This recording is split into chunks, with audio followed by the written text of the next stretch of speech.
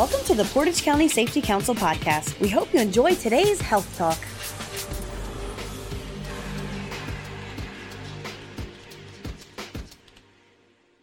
Good morning, everyone. Thank you so much for having me for a few minutes. I'm Jody New. I'm one of the community outreach nurses here at Portage Medical Center.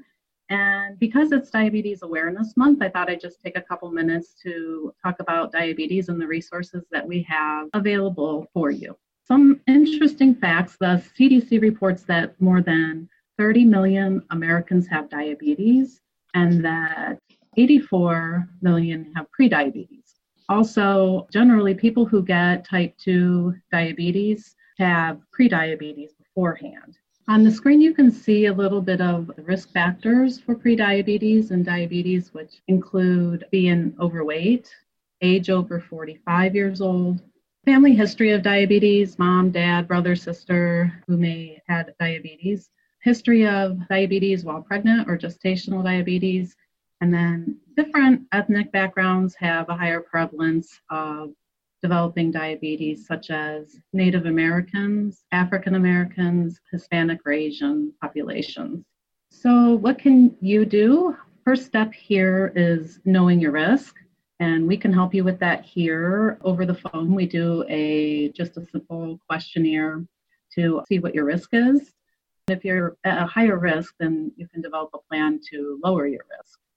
And this would include also sharing your results with your doctor so further workup can be done, and then deciding an individual plan for yourself to reach your goals. And, taking some action, just all these little small things can make a big difference. Watching portion sizes, adding an activity that you enjoy, things like that. Some resources that we have: our department, Community Outreach and Education, is offering one-on-one phone appointments with a community health nurse. And the number to call is 330-297-2576.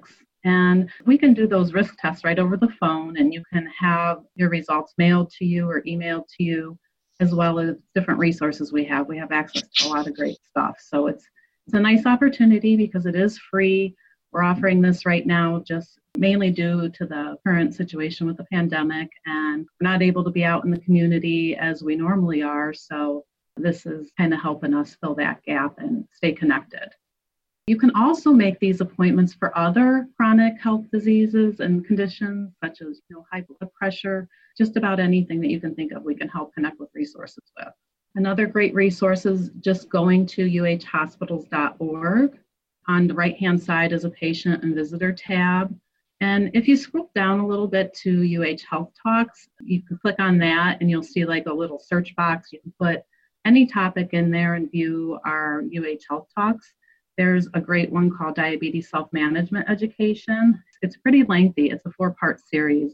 It has a lot of good information, including, like an overview of Diabetes 101.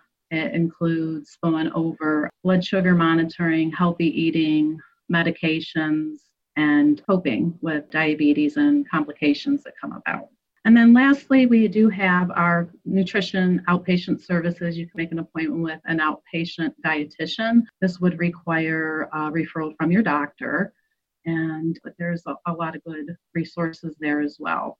And then also our outpatient pharmacy is open and is available for questions in regards to medications or any help you might need in obtaining medical supplies and equipment. They can help with that too. I think that is all I have for you today. I thank you for your time. And if you have any other questions or anything that we can help you with, please feel free to give us a call. Again, that number is 330-297-2576.